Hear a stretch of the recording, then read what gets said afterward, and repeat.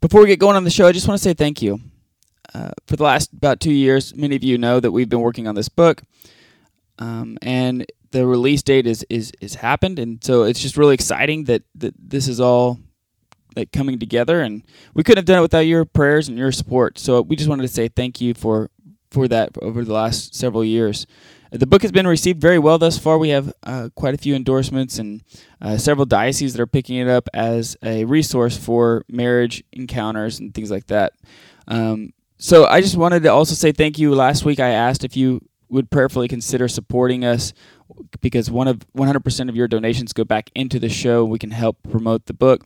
We had a lot of people respond to that. So I just want to say thank you. And if you're still considering, please go to patreon.com/thecatholicmanshow. We try not to make too hard of sales here, but we do give you really cool Catholic Man Show whiskey glasses, Catholic Man Show beer glasses as thank you gifts. Pamela has said that the Catholic Man Show beer glass is her favorite glass that we've ever put out. So go check that out. Go to patreon.com/thecatholicmanshow. You can check out all of our thank you gifts. We also have master classes with Carlo Broussard from Catholic Answers talking about St. Thomas's 5 Ways. We also have a fitness program with Pat Flynn. So they're only available to our patrons. We also have over 60, I think, audio books / interviews. So there's a lot of content over there that we've been working on over the last 6 years. I think you guys would really enjoy it. Go to patreon.com/thecatholicmanshow if you would like to support our show. We want to dedicate this episode to our wives. Cheers. Today, I am here to give you the assurance that I have not forgotten you. If we want to see the new evangelization become more than just jargon, if we want to see it grow legs and gain traction and change the world, we have got to take seriously our responsibilities as husbands and fathers, and especially as sons of God. I want to propose to you then that something that our world is desperately in need of in the midst of this crisis is Catholic Christian masculinity. If you want to be a good father, then bring your children to confession with you. I can't get there unless I become a man of ascesis, a man of asceticism, a man of training. A man not doing penance, a man not disciplined is not a man. You guys have upped your game. You know what, guys? I gotta say, I love the concept of Man Show. Warning: the Catholic Man Show is about to begin.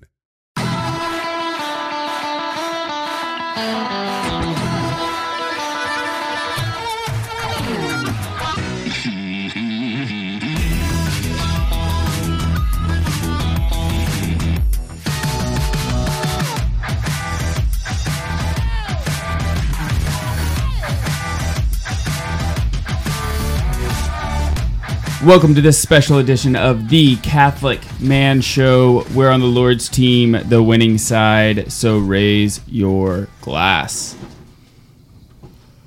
This is only the second time the Catholic Man Show has been as beautiful in the episode. I'm Adam Minahan here with David Niles, but we have our lovely wives with us in studio. Hello, ladies. Hello. Hi. So happy to be here. So just to make introduction, this is Lady Pamela. And hello. Lady Pamela Niles, Lady Haylee Minahan. Thank you for joining us. We're really excited you're here. I don't know how excited they are, but we're excited they're here. Super excited. We're excited. Telling myself I'm excited. How about that? I am excited.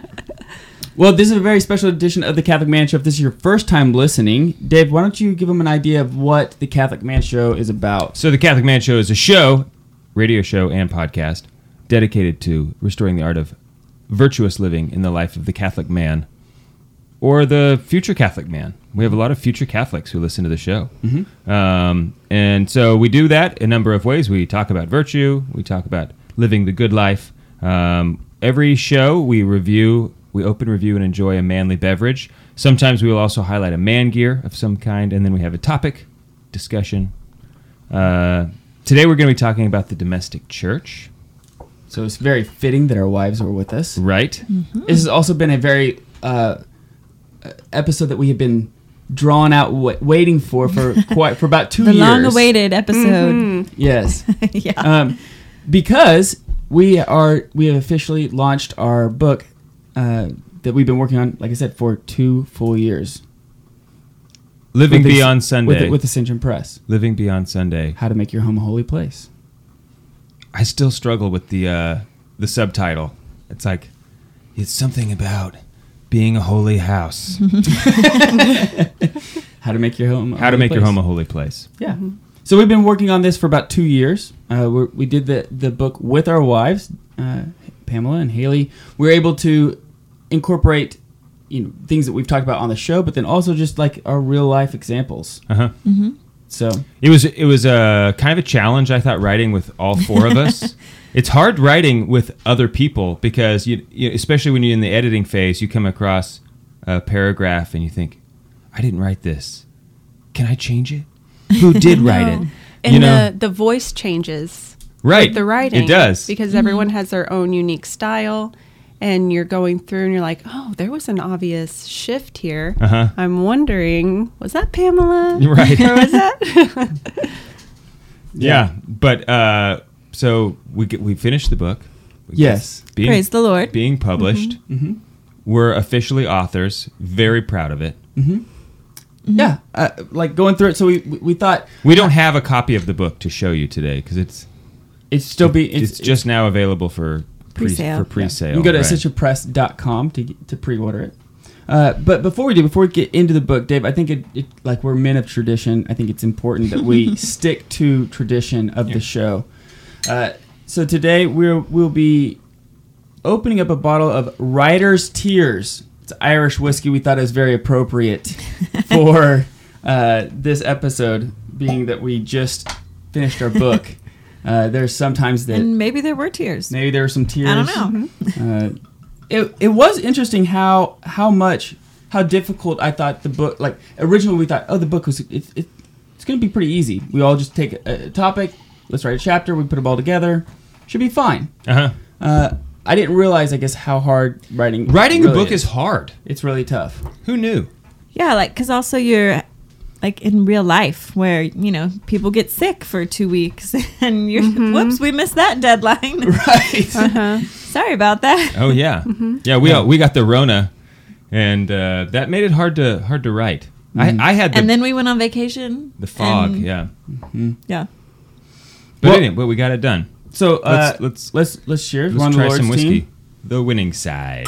So raise your glass. Cheers to Jesus. Cheers. So Haylee and I just got back from Ireland on our anniversary, our 10-year anniversary trip, and we went to the Irish Whiskey Museum in Dublin. Ooh. And they go through the whole, here's how whiskey was made. Here's the importance of Irish whiskey, even in their common life. During that time, one of the things that's very unique about Irish whiskey is that it's triple distilled. All Irish whiskey is triple distilled, so it's not going to have that very strong burn. It's going to be a little, because it's purifying the whiskey 3 times instead of most scotches are twice or bourbons are twice, but Irish whiskey is 3 times. So it's going to give it a smoother whiskey. Mm-hmm. Now, Irish whiskey is a lot more approachable. It's like a lot easier to drink than what a lot of scotch is. Now, the Gaelic for whiskey is Ishkabaha. Ooh, I like it. Okay, and so that means water of life. And so the end of Ishki has an E at the end. And so there's a big debate on whether or not Irish whiskey is spelled with an E. Scottish whiskey, Scotch is spelled without an E. And so there's always a debate of who came first, right. which whiskey came first. Who invented whiskey. Right, who invented it. Because that's got a big deal. Right. And so... when we were going through this tour, it seemed like there was a lot of controversy. Little tense. Yeah. Little tense. Mm-hmm. And so the Irish say that whiskey was made first in Ireland. And naturally. It's Ishki, because it has the E at the end. This is how we spell Whiskey. it. Ishki. Yeah, whiskey. So is that how they say it in Ireland? Whiskey? No. I mean, it's... That's too bad. It's more of like... that would have been a really fun tour. Most of them say just a malt. I'd like a malt. Oh. Oh, really? Mm-hmm. So, all right. Anyway, that's a little bit of history. This is why. So, Dave, for those who maybe this is the first time listening to the Catholic Man Show, why do we have a drink on the show? What's the purpose of that? Well, God made the things of this earth good, and they should be enjoyed for their goodness. And so we always promote the virtue of temperance on the show, moderation.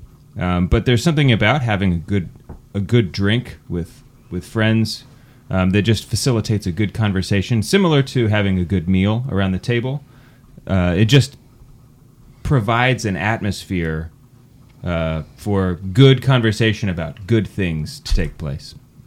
And so that's why we do it, because it's good. That's right. So, ladies, why don't we get into, we have a few minutes before the first break, why don't we get into kind of how we broke down the book? Because it's broken down into basically 10 chapters. There's some unique chapters in there because sometimes Dave and I write together, sometimes you guys write together, sometimes spouses write together. What were your thoughts? Kind of break that down. Oh, I don't know. Like, where did we even start? Just what are the basics of the domestic church? Like the relationships, like what does your house look like? Kind of started there and broke it down even more. Yeah, I think the kind of separating who's going to write which subject, which chapter, it kind of came together pretty easy because we could see the dynamics of each person or two people together. Like Pamela and I did the motherhood, obviously, chapter together. And that was maybe one of my favorite ones just because it was interesting to see both of our unique takes on it. And, it also helped to facilitate, changing our lifestyle a little bit. Yeah. Yeah, and so Adam and I did the motherhood chapter. Fatherhood chapter.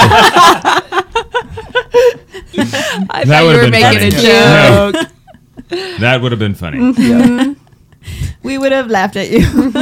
I would have liked to see that, though. I also would like to see that. Motherhood. Let me tell you about it. All right. How the turntables have turned. Like, we have a big section on suffering in that chapter, and I'm not sure you would have included that. Motherhood it's easy, all right? I'll just tell you, it looks pretty simple. You sit at home. I'm going to stop there. Yeah, so we'll cut that. We start the introduction with, like, what is the domestic church? The domestic church kind of came about in the Vatican II documents when we're talking about how the home is the first and the primary provider and establisher, basically, of the Catholic faith in the home, right? For the faith. So we kind of break that down, like, if we are the soul, the first, the combat, the front lines in this spiritual warfare, what does that look like? Yeah. So, and what's the purpose of having being intentional, being Catholic, outside of just being Sunday-going Catholic mass goers? It was hard to choose just topics that, we all wanted to fit into just a few chapters because there's so many that help with establish the unity that you could go into. But I feel like we did a good job of... Yeah. The thing I think I appreciate so much about it is that we had a chance to take the things that we do in our own lives that have worked well for us, in our own family life, things that are not just about, how to have, a well-ordered household, but about how to take a well-ordered household and put a very Catholic flavor in it, right? That the things that of our house as Catholics should be different from your random, average secular household, even though a secular household still might be well ordered. Is it ordered? What's it ordered to? That's the question, Right. So we're here with our wives. Pamela and Haylee are here in the Catholic Man Show studio. We're talking about our new book, Living Beyond Sunday, How to Make Your Home a Holy Place. Go check that out on ascensionpress.com. We'll be right back.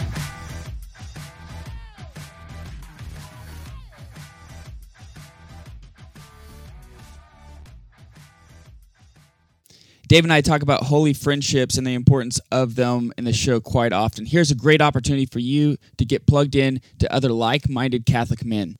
The Exodus 90 conference is coming up August 4th through the 6th. Put that on your calendars, man. August 4th through the 6th in Indianapolis. And just because you listen to the Catholic Man Show, we're going to save you $150. Here's how you do it. Go to exodus90.com/conference. And you use promo code INDY150, that's INDY 150 when you register, and you'll save $150 on your registration fee. This is the conference to be at. There's going to be tons of like-minded Catholic men who are striving for holiness, striving to get their families to heaven. Whether you've participated in Exodus 90 or not, this is the conference for you to join other like-minded Catholic men. Go to exodus90.com/conference for more information. Use promo code INDY150 for $150 off.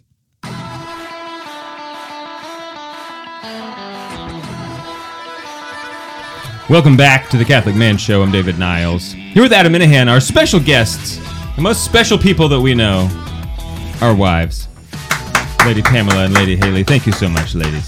You're welcome. You're beautiful. You're You're very beautiful. welcome. We didn't actually talk about the whiskey. To me, this is everything that you expect out of an Irish whiskey. It's, very smooth, very drinkable. It's got that classic honey, lemon flavor, right? That is Irish whiskey right there. Writer's Tears by Copperpot. Is that the distillery? No. It's Writer's Tears. Writer's Tears is the distillery. Okay. So this is their... There's no age statement on here. That's the case with Irish whiskey. Yeah.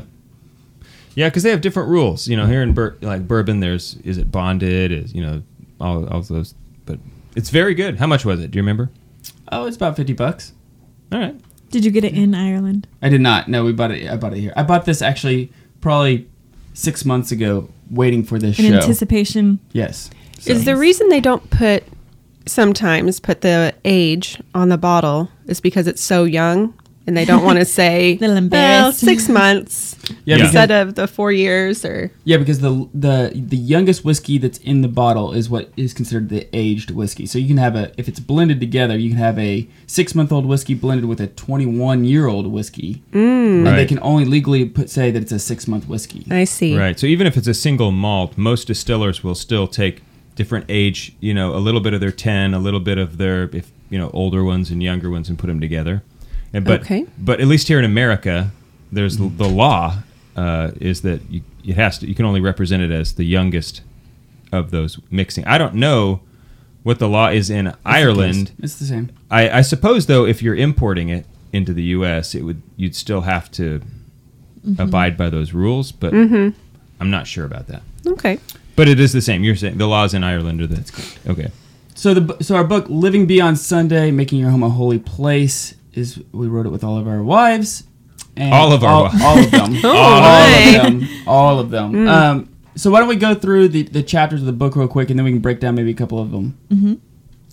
Pamela, will you read them? It would be my pleasure. Okay, first we start off with building the domestic church, and then a chapter on marriage, the heart of the domestic church, fatherhood, motherhood, living liturgically, the language of the domestic church, the home of the domestic church, like the your building, actual structure, the actual house building. Yes, holy leisure, service, and service is cool. It goes through all of the relationships in the family, and then it culminates with hospitality in the domestic church.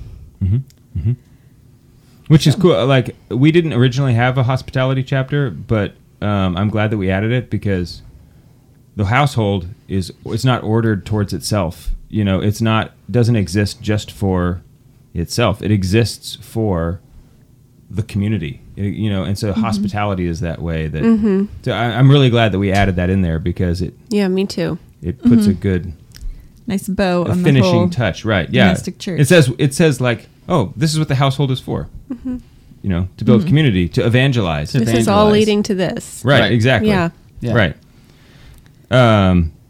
So, would you ladies like to talk more about the motherhood chapter? Sure. Absolutely.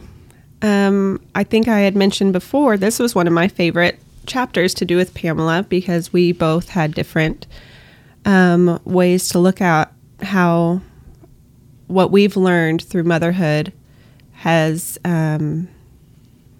given life to our domestic church in our homes. And we talked about some of the sorrows, which that is a huge part of it. And it's not to be a downer about, having kids is this huge burden and we're just suffering. Right, yeah. But that does come, and I think with anything in life, there is suffering. If there weren't, there would be no joy. It just wouldn't happen. Right. And so, I think that was my favorite part of this chapter. And we kind of go through the 7 sorrows of Mary, which, I haven't, really sat with those that much. So it was fun to think about suffering. It was really nice to just reflect on those and think about how that relates to my life. My son isn't being crucified, but, he did fall out of the chair yesterday and bust his lip. That's a little suffering. And I only imagine it'll, the sufferings will change, and, as your kids are in different stages of their life. And, but I really like that section. I had studied a lot, well, not a lot, but did a Bible or a study on John Paul II's Mulieris Dignitatem, on the vocation and dignity of women. So we kind of draw from that, just talking about what is a woman and what is the vocation of a woman, and to receive and be fruitful. And you can do that in various ways. So motherhood is one of the obvious ones. And so it's a delight because of those challenges that we do face. You have those wonderful moments where it's like, oh, look at my kid. They're being so great. It has all paid off. Right. Because in the moment, a lot of the times there's not a lot of a big round of applause for mom. Look what she did. Right. But you have to see just the fruits of looking around, like your labor. I taught him that. Yeah. Exactly. I want everyone to, there's no one here. Yeah. But I taught him that. Yeah. Yeah. Or having someone come up to you and say, wow, those are some great kids. Your kids are so well behaved. Yeah. Love it. Yeah. I do like those moments where people come up and be like, your kids are just so well, right. You're a little bit nervous when they come up. They have got to be the best kids on the planet, Yeah. I agree. we get that all the time. How much do you guys see that, in order to be intentional mothers, it has to do with preparing those thoughts ahead of time? So you're talking about this whole sorrow aspect of it. It's I have to prepare knowing that there is going to be suffering. And now once I encounter suffering, I know kind of how to either react or how to take that on. Does that play a role in motherhood? Preparing for either suffering sorrows, or your joy, or just the life of the household in general. I think it takes practice to remind yourself that this is for the glory of God, and I'm trying to get them to heaven, and mother, please help me. And asking for the graces to not just cry or right, because it's easy to just kind of decide, roll your eyes. Well, this day's a wash. Let's just, you just keep trucking. Also, we talk about training your children, educating your children, teaching your children, and I think that's really important. And even though it's not overlooked, that job, I think the seriousness of that job is overlooked. You have to be bold and teach your daughters about modesty. And they're going to say, oh, Mom, that shirt is a little bit low. And so I have to be like, okay, I guess I'll never wear this shirt again because my daughters are pointing their finger, Right. Which is fine. I've taught them about modesty, So I think the boldness that it takes in training your children, which, goes for fathers also, but is not to be overlooked. Really important. Right. Yeah, but the reality is that women, mothers, spend more time, I mean, certainly true in general, more time with children than anybody else. Yeah. And so you just have to really think about that. That's one of the things I like about the book is that it helped me think about this in my own life. And our show has really done this for me in general, helped me be more intentional about the things that I'm doing, the things I'm choosing, right? Whether it's through discussions about virtue, but we do the same thing in the book, and in our fatherhood chapter, what is a father supposed to be? And are you doing those things just incidentally, or are you choosing them? And the same thing is true with mothers. Certainly, I think it's very, very true with mothers, right?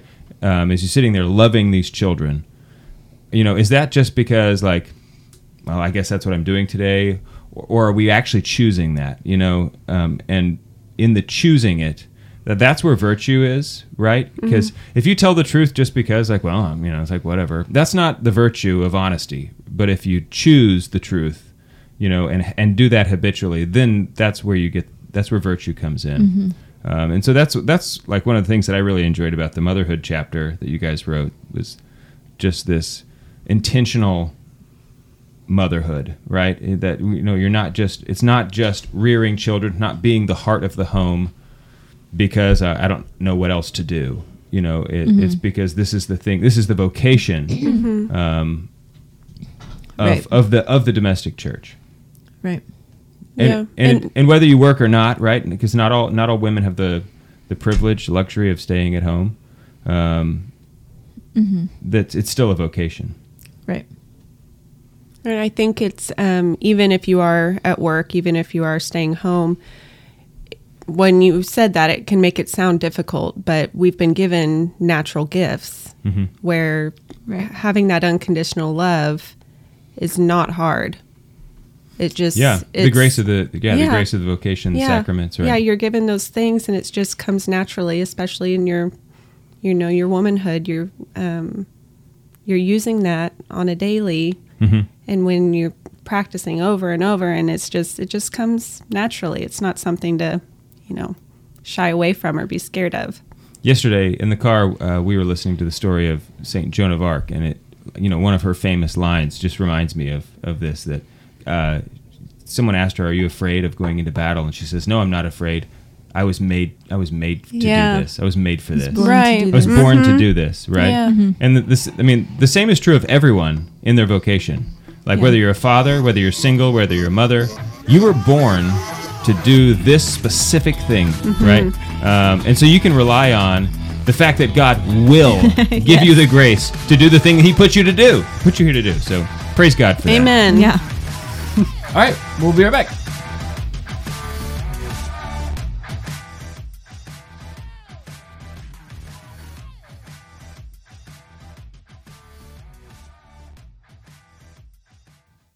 Hey guys, as most of you know, we're going on a Catholic Man Show pilgrimage this year in September to Ireland with Father Sean Donovan as our chaplain, celebrating the Holy Sacrifice of the Mass every single day. We're going to go to Our Lady of Knock Shrine.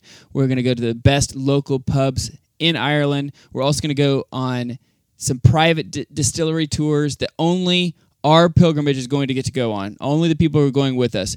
The due date to sign up is in just a few days. And we have just a few spots left. And we want you to come with us. Join us on a trip of a lifetime to Ireland.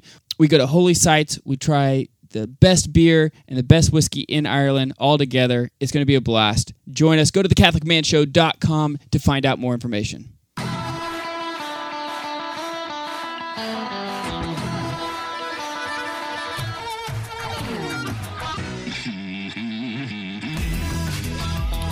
Welcome back to the Catholic Man Show.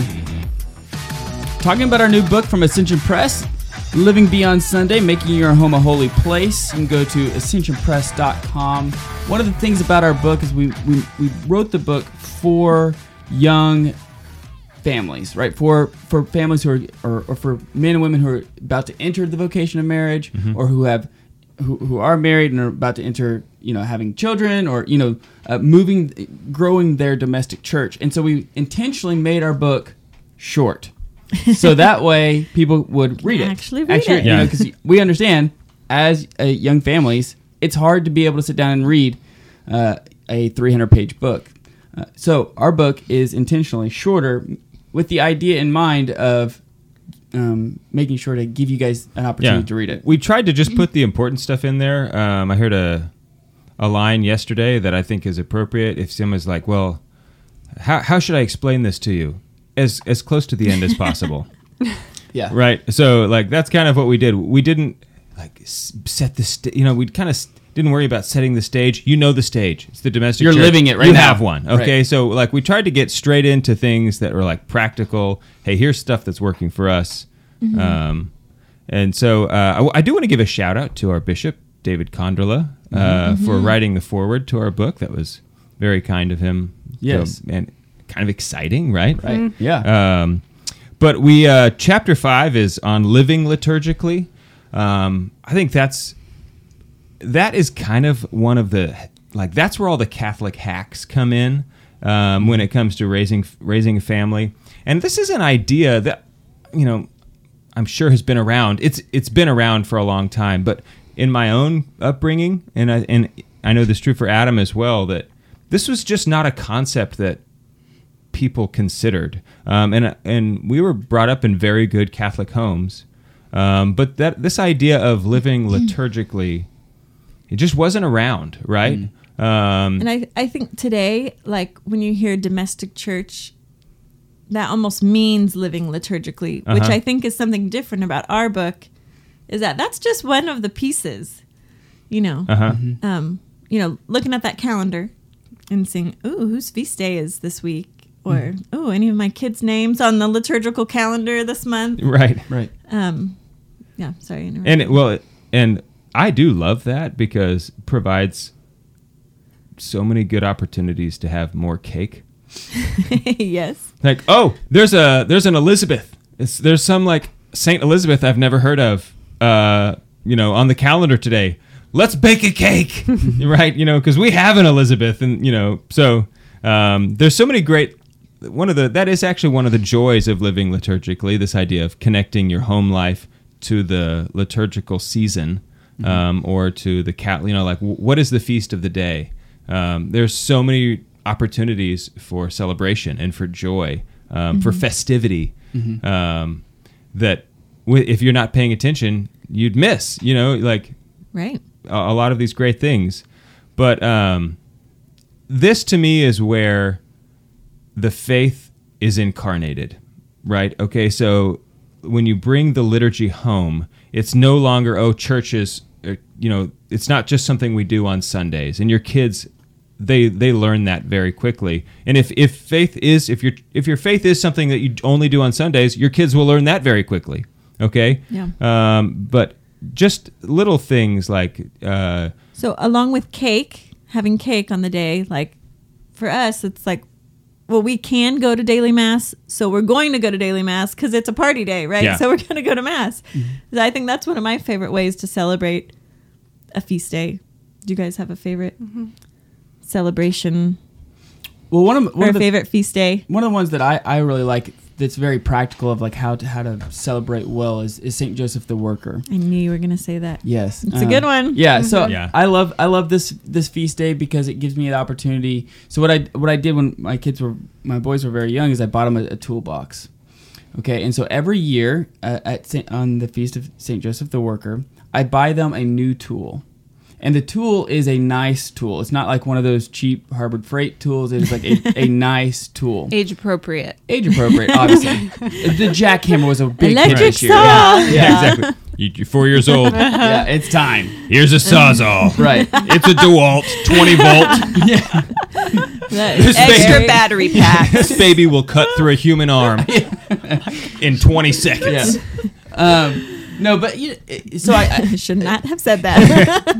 So I would buy like a nice screwdriver, right? A nice flathead for the boys. So that way I would teach them here's how the tool is used, the importance of finishing a project once you have started it, and then it gives just this natural time to be able to talk about Saint Joseph with them, right? It's more organic. It's not a sit down. It's time for Dad to teach you a lesson on Saint Joseph, but we're outside in the garage.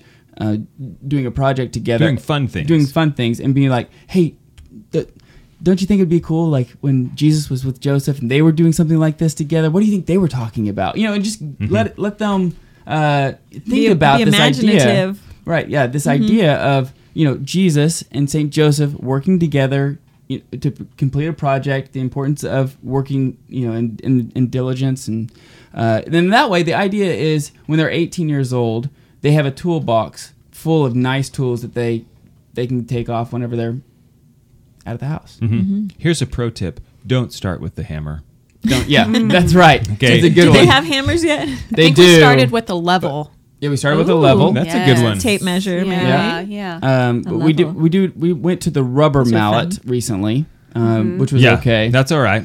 There's you still some think like, downfalls to that. number one tool, Can we get a let's get him a list? hammer, right? Like, do not buy your 5-year-old a hammer. Right. You will regret it. Your sheetrock will regret it. Yeah. So like maybe your car will regret it. Yeah. You have no idea Ooh, what yeah. what it is that will regret that you bought a 5-year-old a hammer. But that is a really great thing. Just other practical like little things like having a prayer area, an oratory, if you want to call that, in your house. One of the things that I love that Pamela has done is she made different colored tablecloth. I mean, it's like we have this little tiny table, right, where we have Our little home altar. Yeah, our Yeah. little home altar. So we have different altar cloths. Purple, green, white, red.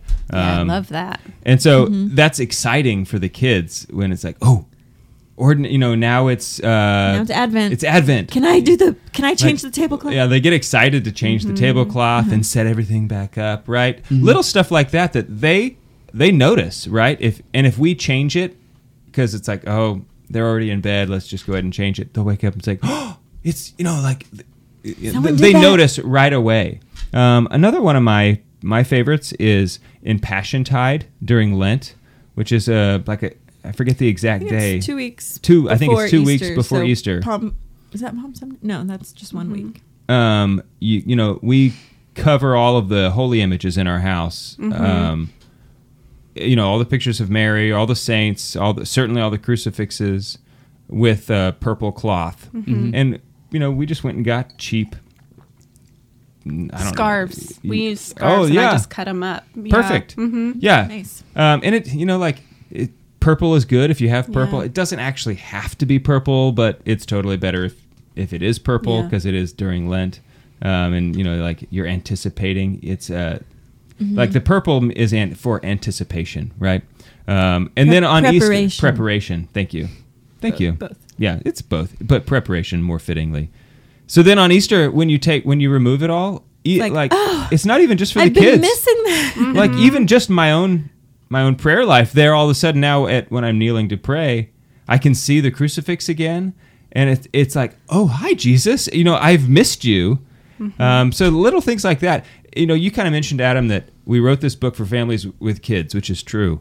But I think that even if you don't have kids, even if you're an empty nester, the things that we write about would be beneficial for you because you still have a domestic church, and things you can do with your grandkids for sure. Right? Yeah, with your grandkids. Yeah. But like you can still celebrate, and you still need to be bringing the liturgy home just for yourself. Living liturgically is not something you do for the kids. It's something that you do because it's good. It's something you do for the human person. Yeah, I'd say probably the last half of the book is definitely for everybody, like no matter what stage in your life. Like the home of the domestic church, like your house. What does your house look like? When we first got married, our house had like nothing on the walls. And I always think like, good thing like we have holy images that we can put up. Otherwise, I would be at a loss. Like, what am I going to hang on the wall? When Pamela and I were Pictures dating, of me? I remember this. Like one day she was leaving my house and she said, you know what I think would look good right here? I think a picture would look good on the wall right here. And I just like was floored. And I remember wide-eyed looking around my house and realized the idea of decorating has literally never occurred to me. Like that is a great wow. You just blew my mind. I had a crucifix in every room and I was like, done. This house is awesome. Yeah. But there was nothing on any wall, right? The mantle was completely bare. It was like I think back on it now, and it's hilarious. Thank you, Pamela. Yeah. Oh yeah, you're welcome. The woman brings warmth, right, and beauty to the home. To the home. Yeah, but like we can move on to the home. The home Sure. chapter. That's a cool chapter. It is a cool chapter, and it's like this idea that the house itself is an analogy of holiness. Okay, the house is sacred in a literal way. The word sacred means set apart. Okay, so something is considered sacred when you remove it from ordinary life. The rest. You know, a bowl is sacred. It's like, no, this bowl, we're not going to eat cereal out of it anymore. It's just going to be for... ice cream. You know, like putting incense in before the Lord or whatever it is. Or ice cream. No. Well, only if it's ice cream for the Lord. Oh, well, of course. Is there another way to eat ice cream? Good question. That's a whole other book, Adam. We'll be right back. We'll keep talking.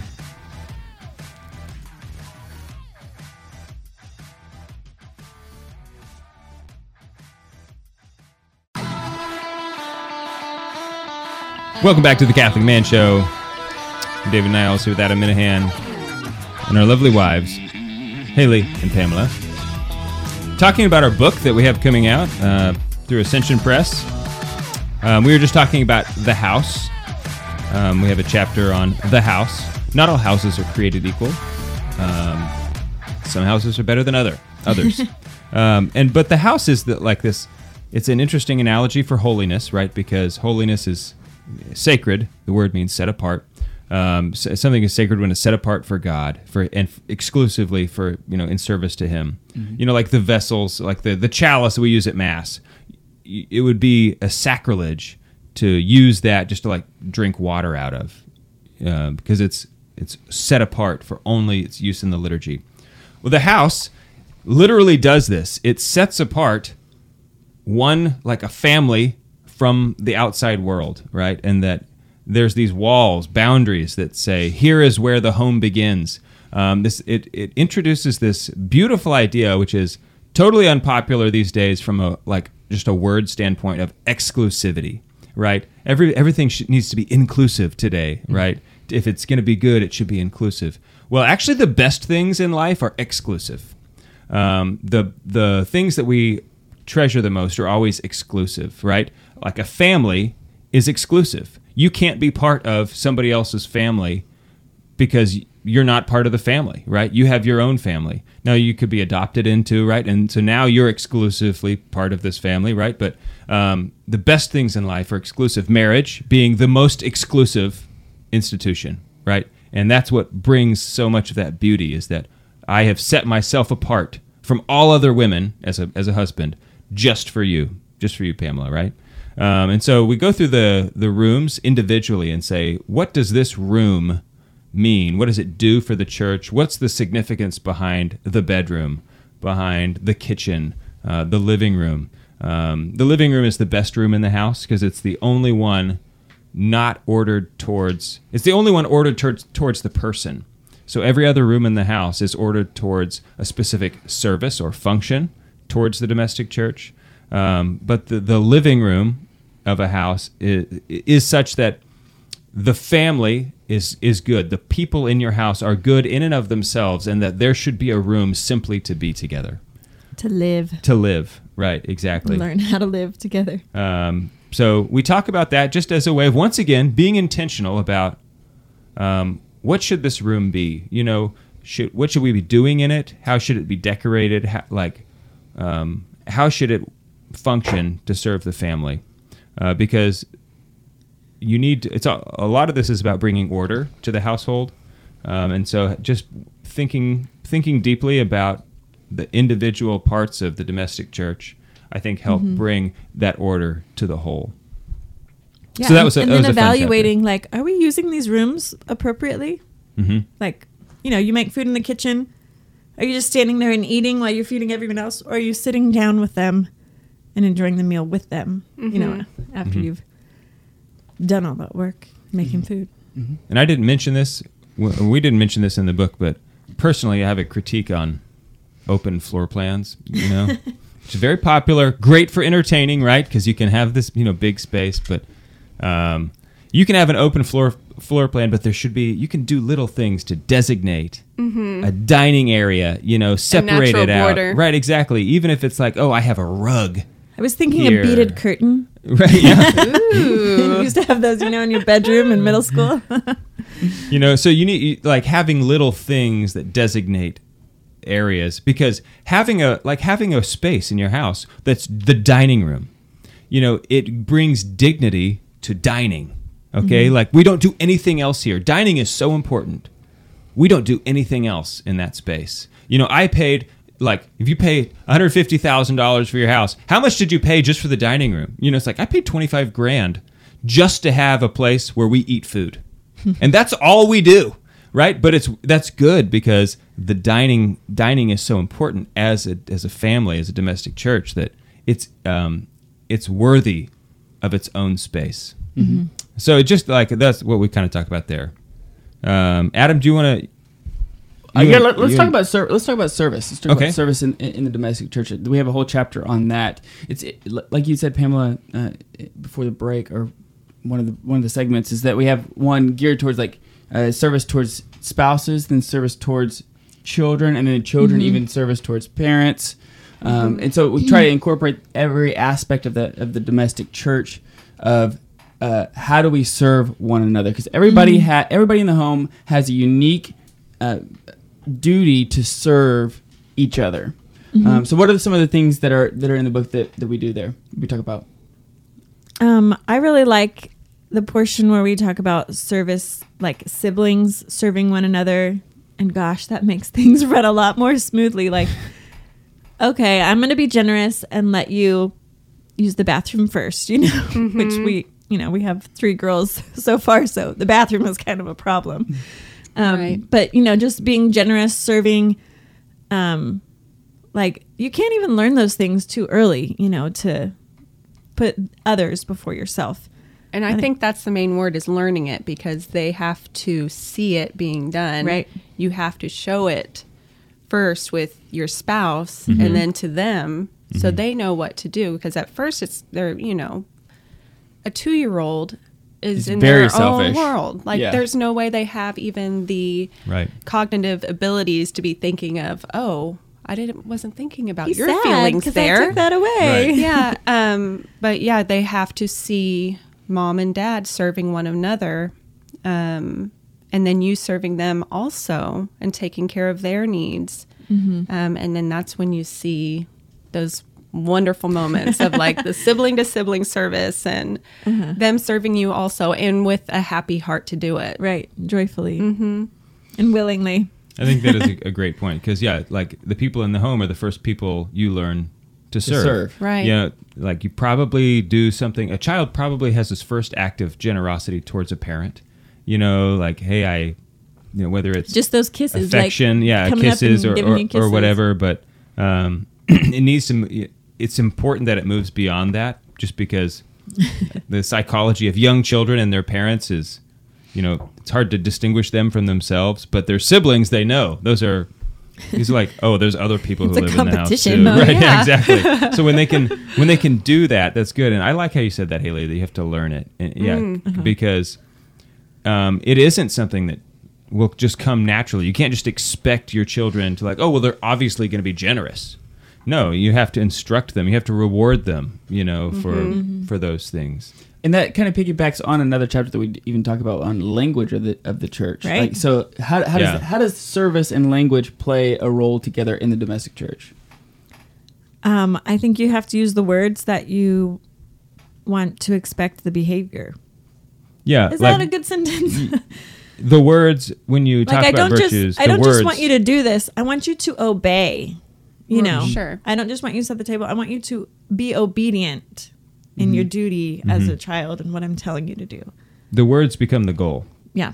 Yeah. So when you talk about obedience, when you talk about honesty, when you say those words out loud, then that becomes the things that they want to strive after. Which the other day we ran into somebody. We were talking about obedience, I guess, and we ran into someone and they thought, she didn't like that word. And I thought it was very interesting. Like, that is a great word. Like, that should be the best word, like, in your whole house. Like, yay, you were obedient, And of course, like, blind obedience to some extent is definitely not what you want. But yeah, it depends. Hopefully, like, blind obedience to your parents should be expected. Blind obedience to God, right? Yeah. Yeah. So I think the words, words of virtue and encouragement and not just be nice, but be generous, be kind. Forming those habits. Yeah. Right. But I do think that's so important how the words you use in the domestic church, they become the goal. Right. And that this idea that there is in fact a liturgy. You know, when you go to Holy Mass, there are things you say and things you do at specific times in response to other things that have been said and done. Right? And so the same is true at home. And it's like a liturgy, right? There's a formula. When someone says or does these things, you respond with these actions and these words. You say thank you. You say thank I forgive you. I'm sorry. I forgive you. Right, exactly. Thank you, Mom. That was a delicious dinner. So how did you guys like really reinforce those? Because again, it has to become a habit, right? Of yes sir, no sir, yes ma'am, no ma'am. Thank you. And what about please. the tone? Like if you're using, I mean, that's such a difficult thing to teach a child is, well, you said the right thing. It takes vigilance. it just takes, I mean, you guys know this. I mean, it just takes constant vigilance. And you just have to be willing to enforce and constantly remind them, even when you don't want to. I feel like for us, like if you get in trouble, it's because you were disobedient or disrespectful. Like everything falls into those categories pretty much. Yeah, because if you're just ignorant, if you just didn't know something, it's like you're not going to be in trouble. You'll get corrected, but you're not going to be in trouble about it, right? You know.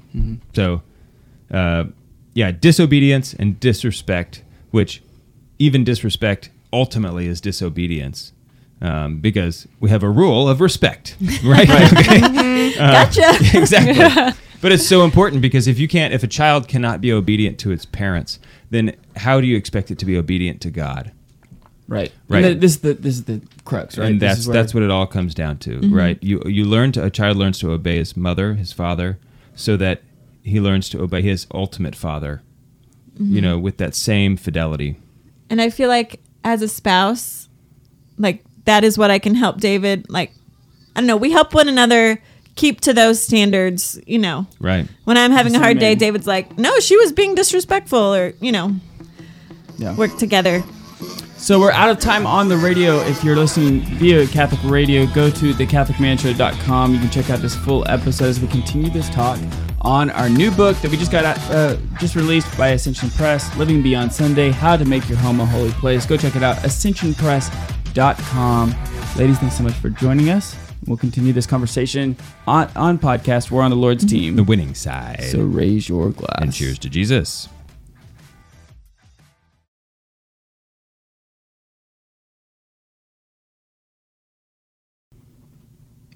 Okay. So now we can get into like the hot takes. So we talked about service. We could still talk about hospitality. Let's talk about hospitality. Okay. Well, you guys are really good at that. Why don't you start? Really, who's the best at hospitality is Juan. Juan's absolutely. Juan's not here today, but Juan is just like the embodiment of hospitality. So shout out to Juan and Joan. And Joan. Joan, come on. Yeah, I'm sorry, Joan. Yeah. What you talk about in your book, it's not just an individual, not in your book, in our book. It's the family. The whole family's got to be on board for the hospitality. Yeah. Otherwise, it's like, well, what are those other people doing? Like, you're serving me and entertaining me. And so Adam and I went to Alabama, like a year ago. Oh, yes. Yeah, a year or two ago. We went to EWTN. And while we were there, we met with a guy who I just like kind of really opened my eyes to. Was it the Biddles friends? It was. Ramon, Charlie, it starts with an R, but anyway, it doesn't matter. Ramonis, Let's continue. Whatever. I'm close. Sorry, Charlie.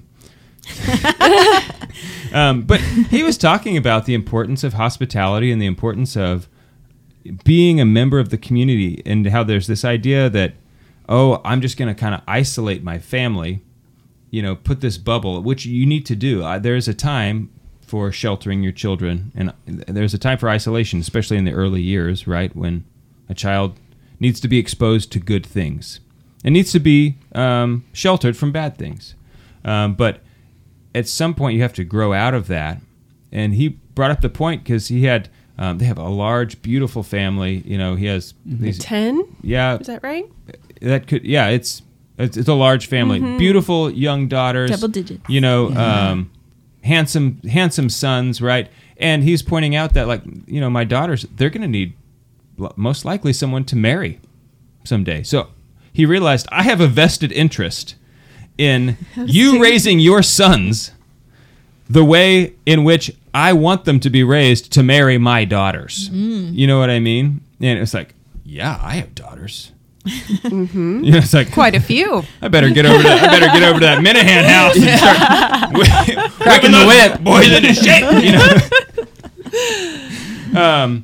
But it just was this, like, that the domestic churches, ultimately, they're not ordered towards themselves. They're ordered towards each other. And they're ordered towards this community, right? That man and woman was made to be in relationship with one another. And that doesn't end at marriage. You know, it moves beyond that into friendship and into neighbors. It moves, you know, it's like a concentric rings, you know, or like a ripple that moves throughout the entire world. And that order at home is such that it would be ordered outward, you know, that it would flow outside of itself. This exclusivity, it's one of the great paradoxes that there's so many in Christianity. The domestic church is exclusive so that it can be inclusive, right? But you have to have that in the beginning so that, you know, you can go out. So the things that we talk about in the book, they all build into hospitality, because until you have hospitality, you don't have community. Right. I like that the service chapter was right before hospitality. Yeah, me too. Because after that is, well done. That it is, you're kind of flowing and you're, you know, you have a good rein on it. Overflow. That leads beautifully into hospitality and serving others. And I think the word you used in the chapter was bloodbath, of having your house in order. If it's not, and if these things aren't, you know, taken and not the care good kind. of, yeah, it's a bloodbath and not the good kind. Yeah, then, you know, serving others or, you know, having people over to your home is going to be just torture. Because you're that's also a good running around with your head cut off. People are coming. Things are crazy. You know. I think everyone has maybe seen it, like a parody video of a mom running around the house trying to get things together. To do everything. Yeah. I think I know the video you're talking about. Yeah. And it can be very true, but if you do have those steps in place. We don't want people to know we sit. Yeah. Yeah, and I think it does flow well, because ultimately, right, so we have to be able to form our children and form our household to live virtuous lives so that, like we said at the beginning of the show, we can go out and evangelize, right? Hospitality is so important so that we can build friends. Friendship is so important in the evangelization game, so to speak, right? Because they won't care how much you know until they know how much you care. It's kind of... I know that's a little saying that's kind of little overused. cliche, but cliche, yeah, it is. Yeah, true, but it's that's okay. true. It doesn't mean it's not true. Yeah, and so the importance of being able to invite people into your home, into an ordered home, into a chaotic ordered home, maybe even, but and to be able to serve them, just like our children. It takes them. They have to learn by seeing us serve one another as husband and wife. Sometimes other families need to be able to see, like whenever you were with Charlie, like when we were with Charlie at their house, and we realized, oh, look, they're all serving us. Each child has their own role to play in this meal, and in order to make it a very nice meal that we can all have a good conversation around.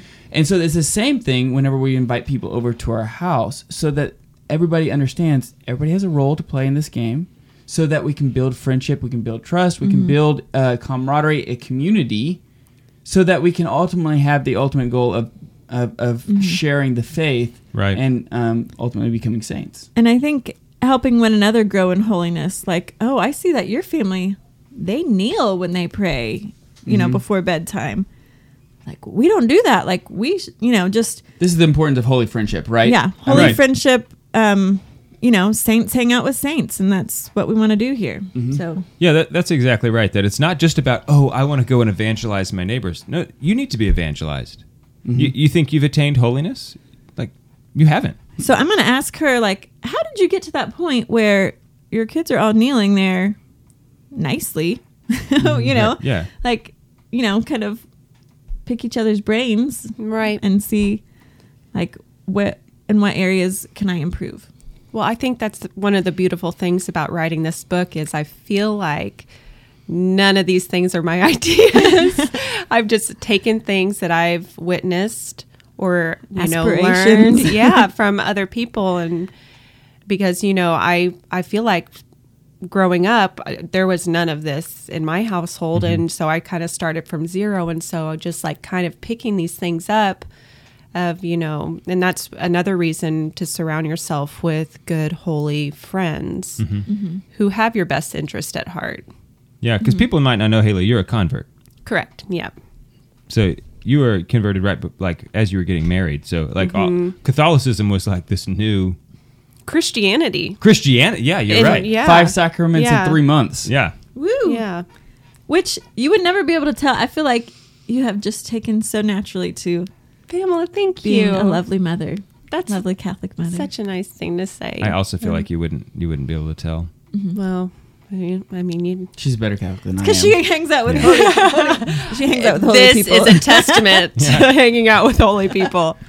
But really, you need that. Like you need to surround yourself with holy friends for yourself. Also so you can, so you can go out to other people. But you can't give what you don't have. So if you don't have that base, if you don't have that foundation of Christ, and order, right? Because there's something ordered about. God made the world so ordered. The spiritual life is ordered, and so if you don't have an ordered life, then you're not going to really have Christ. Okay, like I qualify that. Obviously you could be like in the throes of addiction and struggling and pursuing Him, but addiction is this massive disorder in your life. You could still have Christ, right? Just because you're trying and pursuing. But for the most part, in ordinary life, if things are disordered in your life, then you're deceiving yourself, right? Or there's something wrong with the way you're living.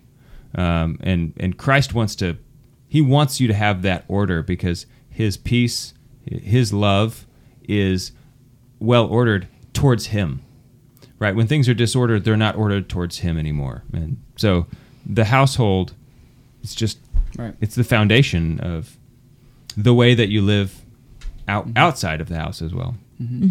Definitely. Ladies, I want to take just a second and say thank you so much for helping us write the book. Thank you for marrying us. I think that the best chapters are the ones that you guys did, and so I'm grateful for your time. I know it was not easy. I know it was a little stressful. I know that there were times that were we could have used fun. this bottle of whiskey back then. That's right. Writer's tears. Yeah. Whiskey? Yeah. Ishki Baha. Is that what it was? I like that word. Yeah. That is fun to say. Ishki Baha. Yeah. But I am very grateful for you guys. I know that there's a lot of sacrifice that's involved also even in the show, being able to do this show, that you guys are behind the scenes that no one really probably thinks about. But I'm grateful for you guys being able to help us with the book, help us with the show, because ultimately, like we said in the book, our goals are to get to heaven, and you guys are our vocation, and so we love you guys very much. So thank you so much. You're welcome. You're welcome. Anything else you want to say, Dave? No. All right. CentralPress.com. Living Beyond Sunday, making your home a holy place. Yeah. Enjoy the book.